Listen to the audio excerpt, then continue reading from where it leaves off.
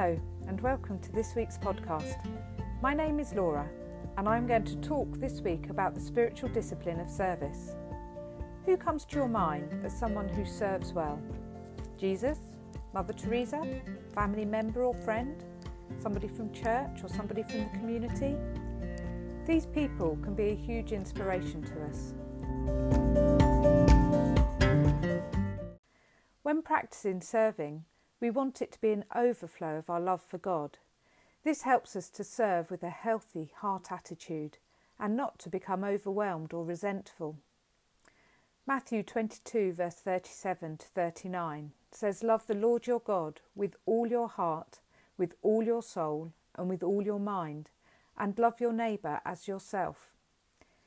These verses are key to looking at service, for service and love go hand in hand. What our heart is full of is reflected in our actions. To practice service is a lifestyle choice that takes time to grow. Jesus is a clear example.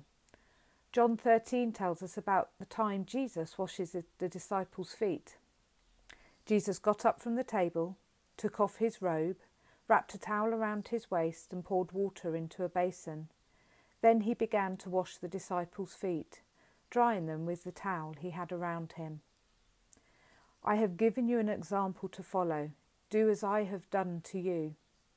The disciples had just been arguing amongst themselves as to who was the greatest.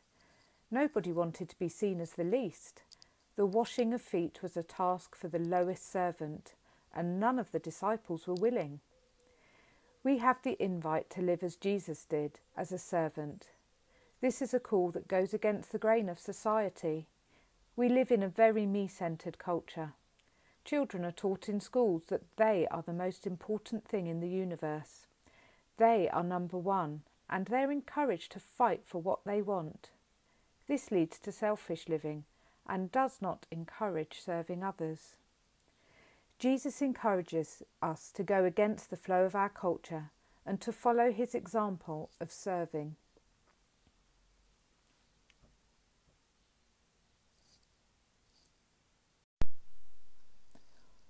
What is service? Service is an action that puts others before yourself, carried out in love and kindness, and points people to God. Or it can be defined as loving acts done in the power of the Holy Spirit to meet practical or spiritual needs of those around us. There are many definitions, but key recurring descriptions involve the words action, love, kindness, and help. Alan Scott in his book says, "The dream of God over your life is that you come alive in his presence and bring life to every environment, spilling contagious hope into hurting humanity. God has entrusted believers with an assignment to lead the earth into life." Mother Teresa is another great example of someone who lived a life of service. She encourages us to spread love everywhere you go. Let no one ever come to you without leaving happier. I believe as we respond to loving God and partner with the guidance, leading and prompting of the Holy Spirit, we can serve both God and people and bring hope and life.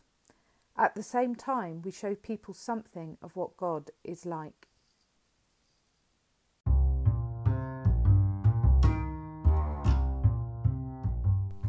Tony flew into Honolulu. Because of jet lag, he woke at 3 in the morning. He got up and wandered down the road and found a rather grotty, greasy, spoon-type cafe. He ordered a coffee and a donut. The man behind the counter was an unkempt man called Harry. While Tony was eating and drinking, the door burst open and 8 to 9 boisterous prostitutes came in. They sat down at the bar. One of the women said, "Tomorrow is my birthday. I'll be 39. Her friend said, "So what do you want from me?" "I suppose you want a party or something. Maybe you want me to bake you a cake." The first woman, whom he later found out was named Agnes, said, "Why are you so mean? I don't want anything from you. I've never had a birthday party and no one has ever baked me a cake. Be quiet." At that point, Tony got an idea. When the ladies had left, he said to Harry behind the counter, "Do they come in here every night?" "Yes, they do." The one next to me, Agnes. Same time, just like clockwork. So Tony said, what about if we throw a party for her, a birthday party? Harry began to smile and called his wife, and they had agreed it was a wonderful idea, and they made plans. The next night, Tony came back at the same time, and the place was decorated with crepe paper and a sign on the wall which said, "Happy birthday, Agnes!" It had been cleaned up and looked like a different place. They sat down and waited. Soon others began to trickle in. Word had got round on the streets, and prostitutes from all over Honolulu arrived. At the regular time, Agnes and her friends burst through the doors, and everyone shouted, "Happy birthday, Agnes!" Her knees buckled. Her friends caught her. She was stunned. They led her to the counter, and she sat down. Harry brought the cake out, and her mouth fell open, and her eyes filled with tears. They put the cake down in front of her and sang happy birthday. Harry said, "Blow the candles out so we can all have some." But Agnes just stared at the cake. Finally, they convinced her to blow out the candles. Harry handed her a knife and told her to cut the cake. She sat looking at the cake, lovingly, as if it was the most precious thing she had ever seen. Then she said, "Do I have to cut it?" Harry said, "Well, no, I suppose you don't have to cut it." Then she said something even more strange. "I'd like to keep it for a while. I don't live far from here. Can I take it home? I'll be right back." Everyone looked at her with puzzled faces and said, "Sure, you can take it." She picked up the cake and carried it as if she was carrying the Holy Grail, and walked out the door. There was stunned silence. Then Tony started sharing with those who left behind about Jesus. Harry said to him, "Hey, I didn't know you were a preacher." "Well, what kind of church do you come from anyway?" Tony, inspired by God's Spirit, said, "I guess I come from a church that throws parties for prostitutes at 3 o'clock in the morning." And Harry said, "No, you don't. There's no such church like that, because if there were, I'd join it."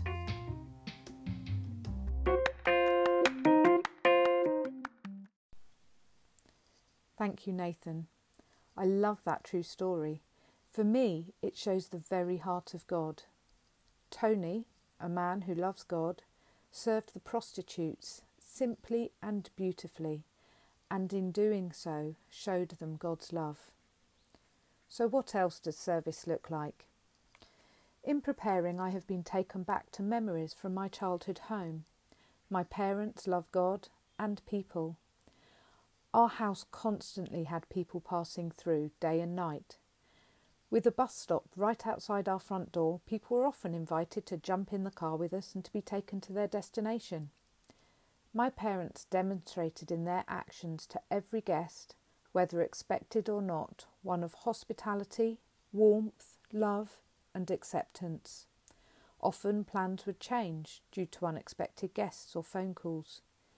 People would pop in for a coffee. The biscuit tin was never empty.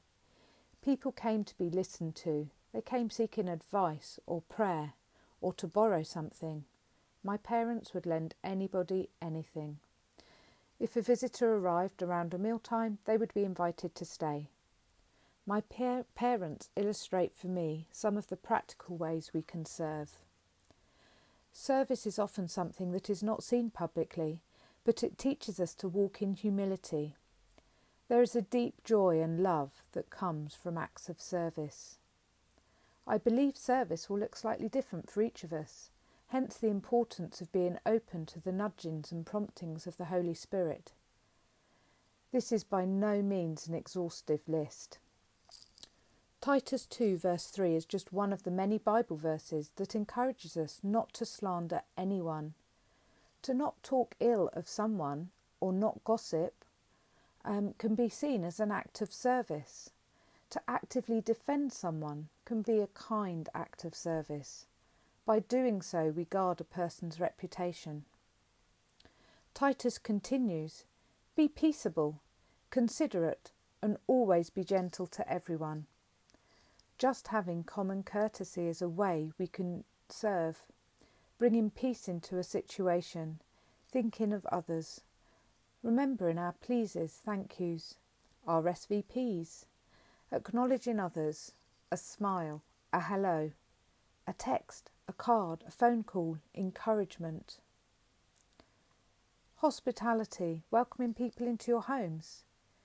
You may have practical skills that can be a blessing, DIY skills, gardening, needlework, knitting, computer skills, or the ability to cook a meal or cake that you can share with others. Listen to someone. It takes patience and compassion, but it is a true gift if we give our whole attention. Do not feel you've got to have the answers for everybody. Galatians 6 verse 2 encourages us to carry each other's burdens. This requires learning. There is a skill in identifying with those in sadness and grief and heartache, to weep with those who weep, but it is important to be able to hand them to God so we do not become overwhelmed. Praying for people and sharing a timely word from God is also a way of serving them. So who do we serve? The simple answer is anyone and everybody. To walk as a servant is to walk with God and respond to his nudgings to go to whoever he sends you. A good place to start is in the home. Not always the easiest, but how well are you serving in your home with your family? We can serve in our neighbourhood, in our communities, those we encounter in shops, where we work, at the school gate. Anywhere and with anybody we can meet, we can serve. A verse that is a constant encouragement for me is Colossians 3 verse 23. Work willingly at whatever you do, as though you are working for the Lord rather than for people. It checks my attitude and encourages me to do my best. A reminder it's ultimately Jesus I am serving.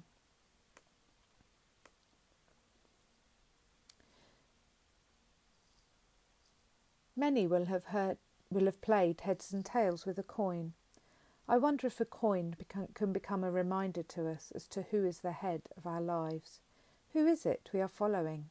Each day we have a choice to follow Jesus or for us to be the head of our own lives. I'm not suggesting you flip a coin each day to see whether you let Jesus lead you or not, but I'm going to leave a coin on my bedside table with the head facing upwards as a reminder and an encouragement to follow in the footsteps of Jesus and let him be my head. The discipline of service encourages us to serve as an overflow of our love for Jesus. Being led by the Holy Spirit, it is an opportunity for great adventure, love and joy that deepens our relationship with God and others. If along the way you find yourself becoming resentful about serving, do take it to God or speak to someone, as this is not how he wants it to be. Also, do not feel obliged to say yes to everybody or for every opportunity that arises for you to serve. I know for me personally, the times I have become angry, resentful and frustrated are when I have said too many yeses and become overwhelmed.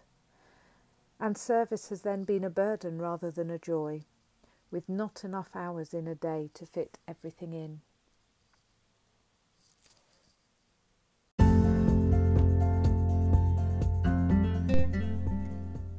By way of concluding, I want to read a few verses from Graham Kendrick's song, The Servant King. Talking about Jesus, it says, "This is our God, the Servant King.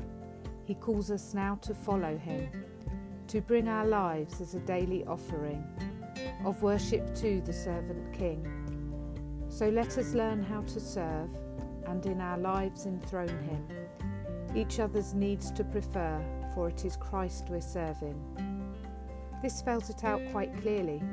There is an invite to follow in Jesus' footsteps and serve. It is not necessarily a popular road or a current teaching in our society. If we choose to serve God and others, our prayer might well be, "Jesus, please help me and teach me how and who to serve today." Amen. If you'd like to leave any feedback or have any questions, do please leave a voice recorded message by clicking the message box above where this podcast is playing, or feel free to email me, laurasutton555@yahoo.co.uk. Thank you for listening. Go in peace to love and serve the Lord.